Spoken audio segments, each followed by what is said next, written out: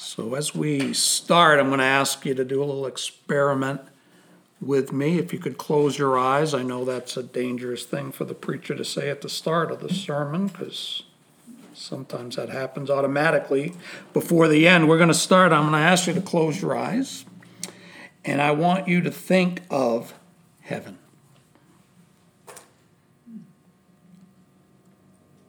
Allow yourself to think of whatever comes to mind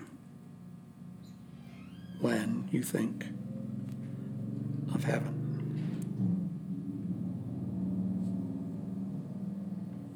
Okay.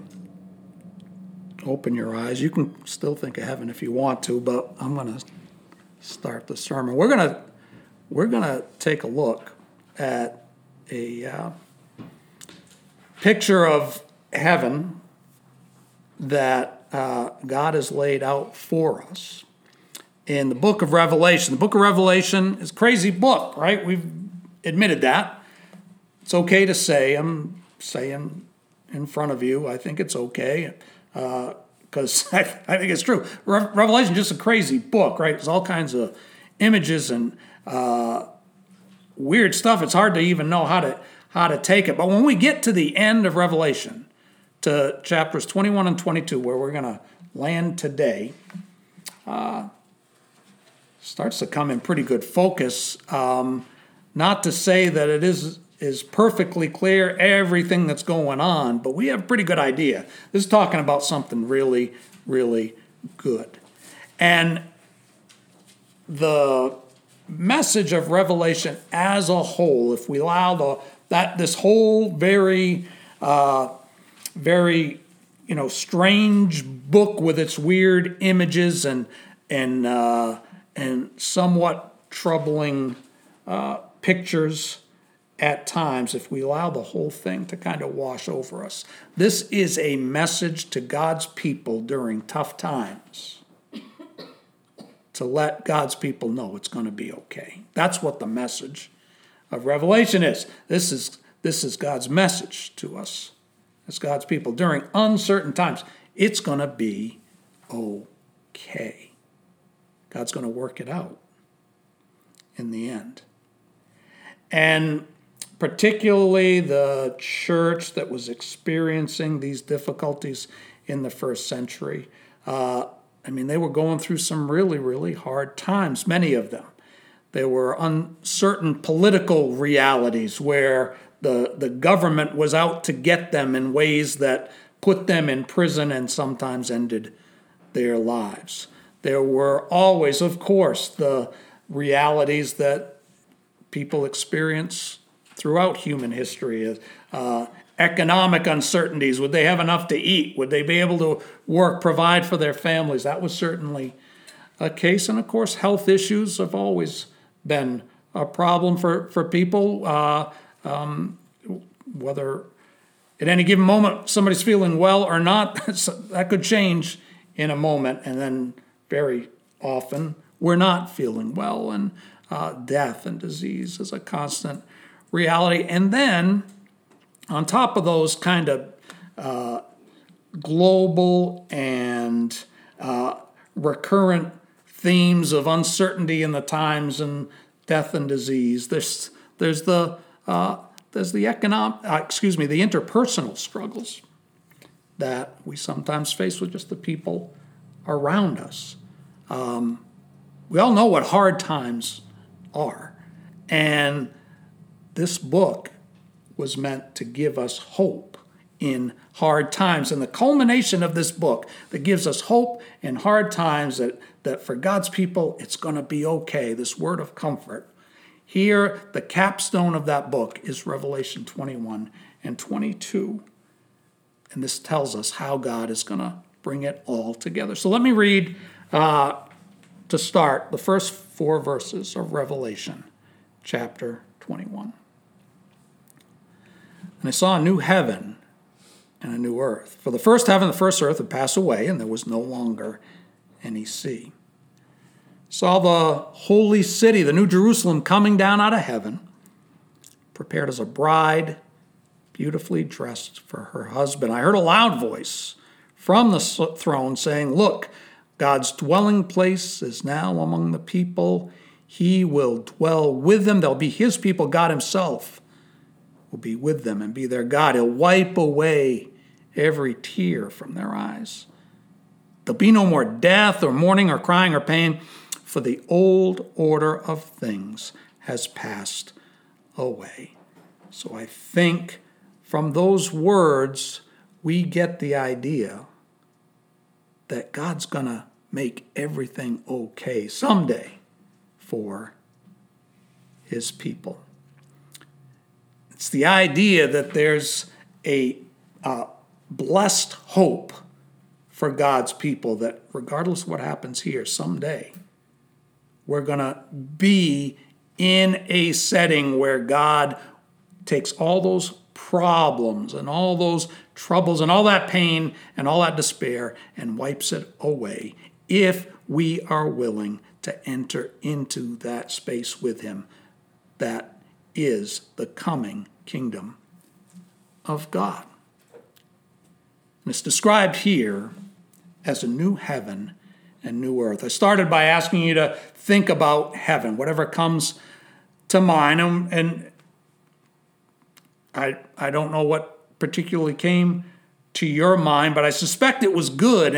And the vision of heaven that we have as God's people is meant to sustain us through difficult times. So I want you to kind of, in your own mind, think of what you imagined heaven to be and compare it to the themes here in Revelation 21 and 22. And we're gonna in just a moment here focus primarily on three themes. But before we do, I want to make some notes here about how these three themes come about. Notice that this is not just talking about heaven, right? Did we notice that? It's not just talking about heaven, is it? It's talking about two heavens and two earths, right? Because in verse 1 it says, a new heaven and a new earth. For the first heaven and first earth had passed away. How about that? Okay? So the idea is that there is a heaven right now and there's an earth. We're in it. And the heaven right now, that's a good place, right? Because that's what happens when those in the Lord that die, their spirit goes to that place. And that's good. So those that have died in the Lord before us are there. And if we die before the Lord comes back, we get to go there. That's all good, right? And there's this earth, which is good and sometimes not so good, right? This is a fallen earth, but it is a good earth because God created it, right? And so we look at a sunrise and it's beautiful and we say, that's beautiful. That's a reflection of God's good creation. That's what God made the earth to be. But then there's death and disease and destruction and natural disasters and all that. Well, that's not good. Well, that's a result of the earth being fallen and sin has entered the world. And that takes us back to the book of Genesis and the fall and all the rest. And this picture here in Revelation 21:1 is taking us back to that good creation and saying someday, even though the earth is fallen, now someday that's going to be restored. And there's going to be a new heaven that comes down to a new earth, and the two will be one. That's how God designed the earth to be. But the fall corrupted it. And we know that Revelation 21:1 is hearkening back to that good creation because there's this phrase, and there was no longer any sea. So if we think back to Genesis 1, there was the whole earth was just the sea, right? And the sea throughout Scripture is this idea of chaos.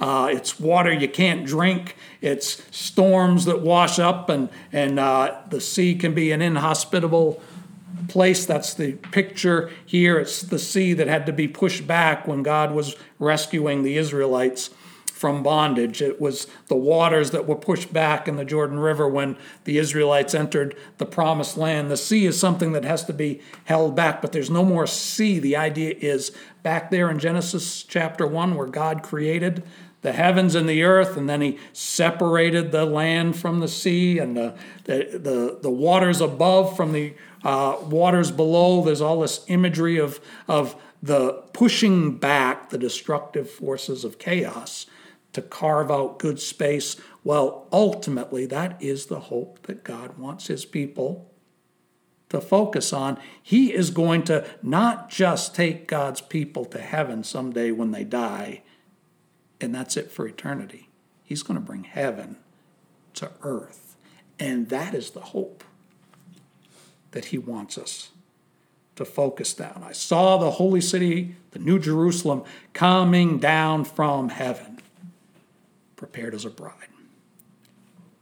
And then verse 4, he's going to wipe away the tears. No more death, no more mourning, crying, pain, the old order. Things have passed away. So what does this new heaven in this new earth look like? Well, there's three themes that we're going to look at. Okay? Three themes that give us a picture of why this hope of God's coming kingdom to earth and restoring creation to its original design, why it is so good. First theme is this idea of the city of God, which is the bride of Christ. So Revelation 21, verse 9 says, one of the seven angels, when the seven bowls full of the seven last plagues came, said to me, come, I'll show you the bride, the wife of the Lamb. And he carried me away in the Spirit to a mountain great and high, and showed me the holy city, Jerusalem, coming down out of heaven from God. So there's two images here, but they come together because clearly they're meant to reference the same thing. The angel says to John, I'm going to show you the bride, and then he shows John the city. That's what's being talked about here. The New Jerusalem, the place where God's people dwell, where God intersects earth. The idea of Jerusalem in the Bible is it's the place where God intersects heaven and earth, and where God's presence dwells. Well, this image now becomes the image of the new heaven and new earth. The New Jerusalem is where God comes down and resides in heaven. It isn't the intersection of heaven and earth. It is heaven come to earth, and God is ruling over all. But because it's a city is more than just a throne, right? A city is more than just this place where God dwells. It's where God's people dwells. A city is an idea of community. And so it's the same thing with the bride of Christ. The bride of Christ is a name for the church. The idea is that new heaven and new earth is the community of God living together in his presence. As I said earlier, this picture, new heaven and the new earth, it harkens back to the original creation and the original design. And if we go back there and just take a few samplings of some of the themes of creation, when God created heaven and earth, and then he placed the pinnacle of his creation, human beings, in that space that he made. In Genesis 1, verses 27 and 28, we see these words: God created mankind in his own image. The image of God, he created them, male and female. He created them. God blessed them. Said, be fruitful, increase in number, fill the earth, subdue it, rule over the fish of the sea, the birds of the sky, and over every living creature that moves on the ground. The idea of creation, the original design, was that God created a community that started with just one couple, but a couple was It wasn't one individual, it was the first couple, Adam and Eve. But what were they to do? They were to populate the earth and fill it so that there was a community on earth, because that's how God designed creation to be. He designed it to be people together in his presence, serving and loving one another. When we jump ahead to the New Testament and we look at what Jesus came to do when he established his church and sent his disciples out to all the corners of the earth, what's he doing? It's a restatement of that original mandate to fill the earth and subdue it, to go into all the world and preach the gospel. He's saying, spread the community of God throughout all creation. And we see it picked up in Ephesians chapter 5. Verses 31 and 32, it says, "For this reason,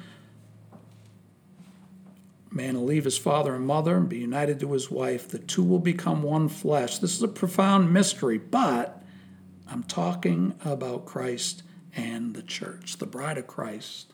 The picture of marriage and the community that's formed of interpersonal dynamics where each take care of the other and each are more concerned about the other than they are themselves. And in that community of mutual submission and service, the needs of the others are taken care of by each other so that people don't have to selfishly grab for their own. Their partner is always looking out for their best interest. That picture of community is the profound mystery about Christ and the church. The bride of Christ is meant to be like that. We know this, right? We know this, but we also know it's hard to do this. But when we think of heaven, if we are to have a biblical picture, if we are to allow the themes of Scripture that God gives us here in this book that's meant to be our encouragement through difficult times, and let's face it, whether we're in difficult times or not, there's difficult times around the corner. That's just how it is in this life. This picture of heaven meant to sustain us in difficult times. The element that is first and foremost is that we are a community designed to take care of one another. And when we think of the hard times that we might face, the political uncertainties, the economic uncertainties, the death and disease, those are all a reality. But the interpersonal difficulties that we have, those are a reality, right? But if we are to allow the hope of heaven to intersect our heart and provide us hope, we should always, in those interpersonal difficulties, be thinking, what can I do to reflect the ethics of heaven and serve this person, as opposed to expecting them to serve me? That's not going to take care of all the problems in our interpersonal dynamics. However, that should be the impetus of God's people at all times, is to reflect the ethics of heaven as we interact with one another. And in fact, in Revelation 21:27, some of the last words of this book of encouragement meant for us. Toward the end of chapter 21, it says, "Nothing impure will enter," that is this New Jerusalem, "nor will anyone who does what is shameful or deceitful, but only those whose names are written in the Lamb's book of life." Someday there'll be a community where there is no unfair, unjust systems that tear us apart, but only a community before God that is mutually submissive to one another and serving one another, so that everybody has their needs met as they meet one another. Theme 1 is the city of God, the bride of Christ. Let's look at another theme. That's the theme of the water of life. The last two themes that we're going to look at have to do with sustenance that gives us the power to live out that community that is given to us as a picture of the New Jerusalem.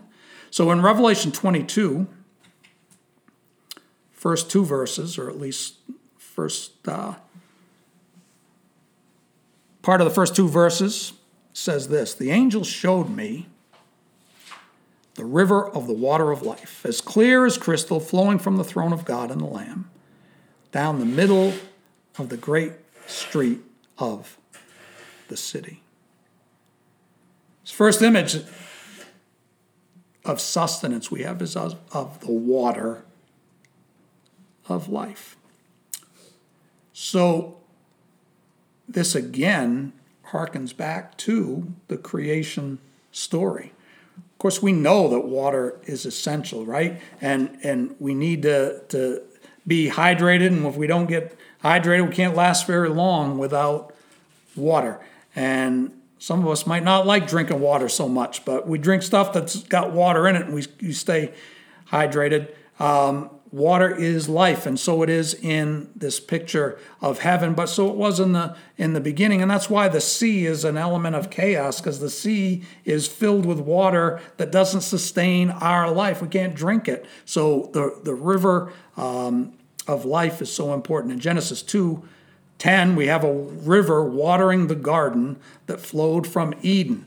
It's there, the source of life that water provides is essential and unmistakable in our life, but also a powerful image in Scripture of that which provides the life-giving energy that we need in order to sustain the life that God wants us to have. In John chapter 4, this image is picked up, as it is throughout Scripture. But in John chapter 4, verse 13, as Jesus was talking to what we call the woman at the well, if you remember that picture, Jesus says this: "Everyone who drinks this water will be thirsty again," the water from the well. "Whoever drinks the water I give will never thirst.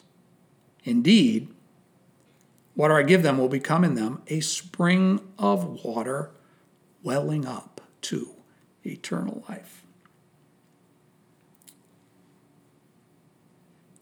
So Jesus is speaking about something more than just the wet stuff that we can drink when we're thirsty, that can quench our thirst. He's talking about a spiritual source of life here that is something that can sustain us to eternal life. Now, notice in verse 13 that Jesus says, "The water I give, if you drink the water I give, you'll never be thirsty again." If it stopped right there, that would mean that you could just have a sip once and never have to have a sip again. But that's not what he says, is it? Because it goes on to say, "Indeed, the water I give will become in them a spring of water welling up to eternal life." So the idea is that the sip that you take from Jesus then becomes a spring within you that allows you to always take a sip whenever you're thirsty. This is a metaphor, right? We're understanding. This is something to take something we know and evoke a spiritual truth that might be hard to otherwise understand. So without taking this too far, I want us to think about this for just a minute. There's a river in heaven that is hearkening back to the original creation, and it's going to combine heaven and earth so that the two become one, and the original design of creation will be fulfilled someday and last forever. And this sustenance that is provided by this water gives life. And Jesus talked about that when he was on earth, and he said that he is the one that is the source of this soul-sustaining and life-giving water. And yes, it's available in a new heaven and new earth, but in some sense it's available right now through Jesus. Let's think about water for a second. I don't know about you, but I usually think water's pretty boring to drink. Not a big fan, I'll be honest with you. Probably don't drink enough of it. However, I do know this, that if I've worked really hard outside, or inside for that matter, worked up a sweat, if I've worked hard, water is all I crave for. Water is most satisfying after labor. Have you ever noticed that? I mean, maybe you just like water to begin with. Good for you. But when we've worked hard, we really, really crave water. And I think that might, in some sense, be a reflection of this picture that Jesus is giving to us, because he's saying to this woman at the well that if she in some way and anyone else connects with him, they will have this life-giving water in them. So what does it mean to connect with Jesus? Does it mean just one time saying a prayer, asking Jesus into our heart, or asking Jesus to forgive our sins, or asking Jesus to save us? All of those things are good to do, but does it just mean we do that once and we're good? And we're going to heaven when we die? Well, the message of Scripture was never meant to be boiled down to that. Just ask Jesus into your heart so you can go to heaven when you die. And regardless of what you do now, it doesn't matter, because you've got that covered. You asked him into your heart and you're going to be okay for eternity. Now, I'm not saying that if you ask Jesus to come into your life and you mean it, that and then walk away from him, that you're going to lose your salvation. I'm not talking about that at all. What I'm talking about here is this.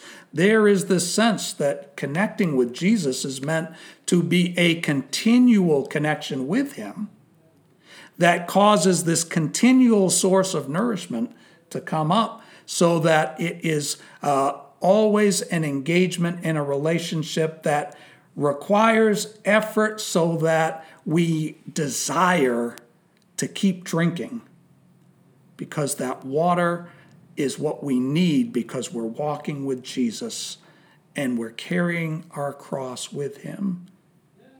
And in order to do that, we need sustenance from him. If you ever feel that a relationship with Jesus is getting stale, just like maybe water tastes boring sometimes, we should focus on the attention. Well, what kind of labor am I involved in with Jesus?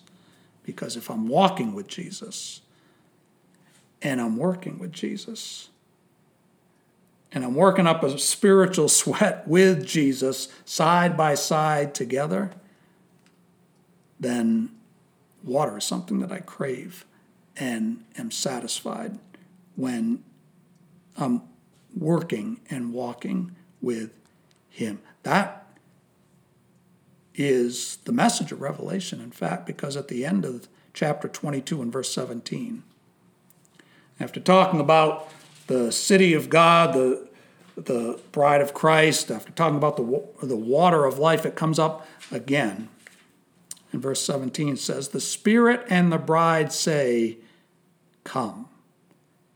Who are they saying that to? They're saying that to Jesus. They're saying to Jesus, "Bring it. Bring heaven to earth. Come, we want this now." The Spirit and the bride say, "Come." And let the one who hears say, "Come." Who's that? That's us.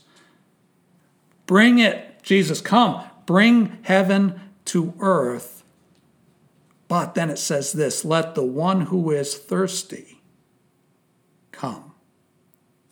Who was that? That's us now, because heaven and earth hasn't gotten here yet. That's us now. Let the one who is thirsty come.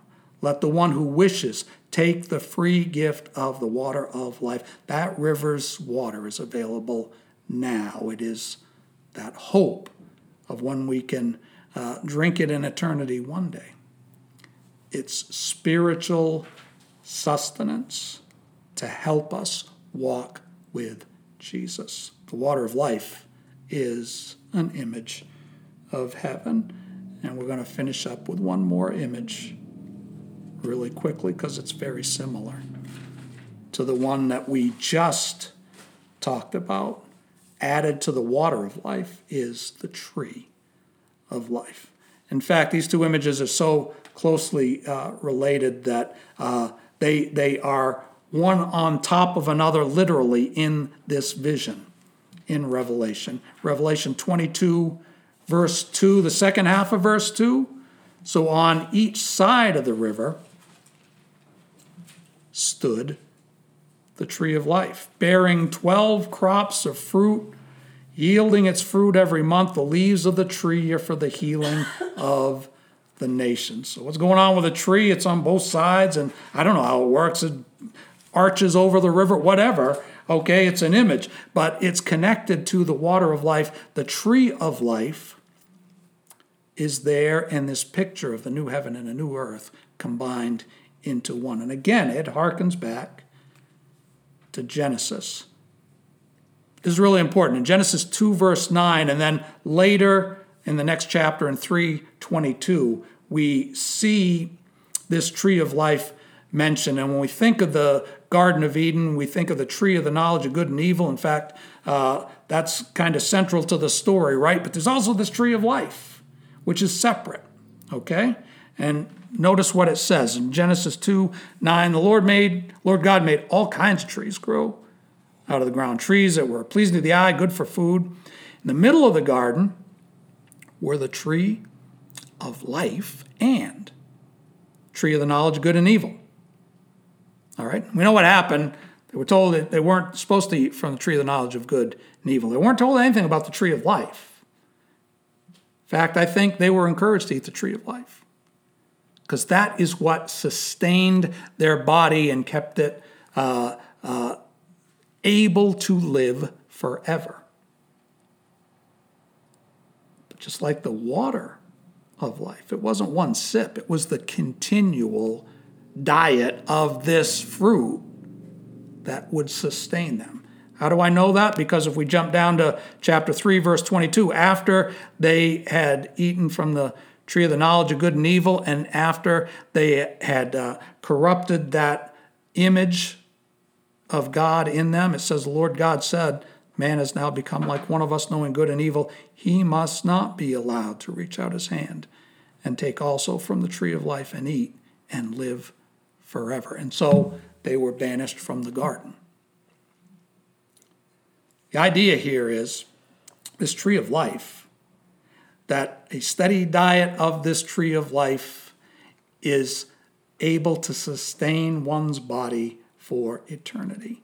And so without going too far in these images, the connection between the water of life and the tree of life, it seems to me, because the water of life is available now in some sense through Jesus, that is talking about some kind of sustenance for the soul, and the tree of life has more the idea of sustenance for the body, so that together these two will sustain God's people throughout all eternity. But it isn't a sip of water and a bite of the fruit. It's a steady diet, day after day, of the spiritual and physical nourishment. So Adam and Eve were banished from partaking of the tree of life because God didn't want them to live in that state forever, that state of brokenness and fallenness. That's why I sent Jesus, so that Jesus could restore what Adam and Eve had broken. Tree of life isn't available to God's people yet, but someday it will be. And someday the death and destruction, the deterioration of the body will be taken care of. It will be healed from the fruit of the tree of life. Is something about the leaves, too. I don't even know how that works. Tea, I don't know. Maybe that'd be something to drink, I guess. The water of life and maybe some kind of tea with the tree of life, whatever it is.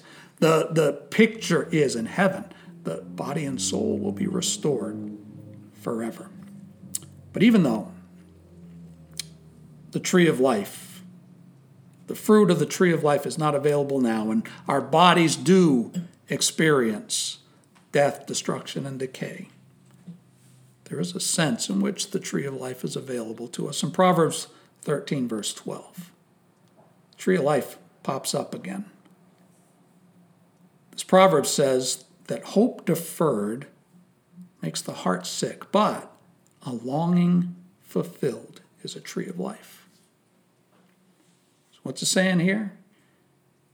Saying if we always have our hopes dashed, that just crushes our heart, soul, and body, right? We even feel that in our very bones, right? That just wears us out. However, we look forward to something and we can experience the fulfillment of that hope. That sustains us. That's like a tree of life. That actually sustains our health and we feel better. Well, what is the ultimate hope that God has laid out for his people?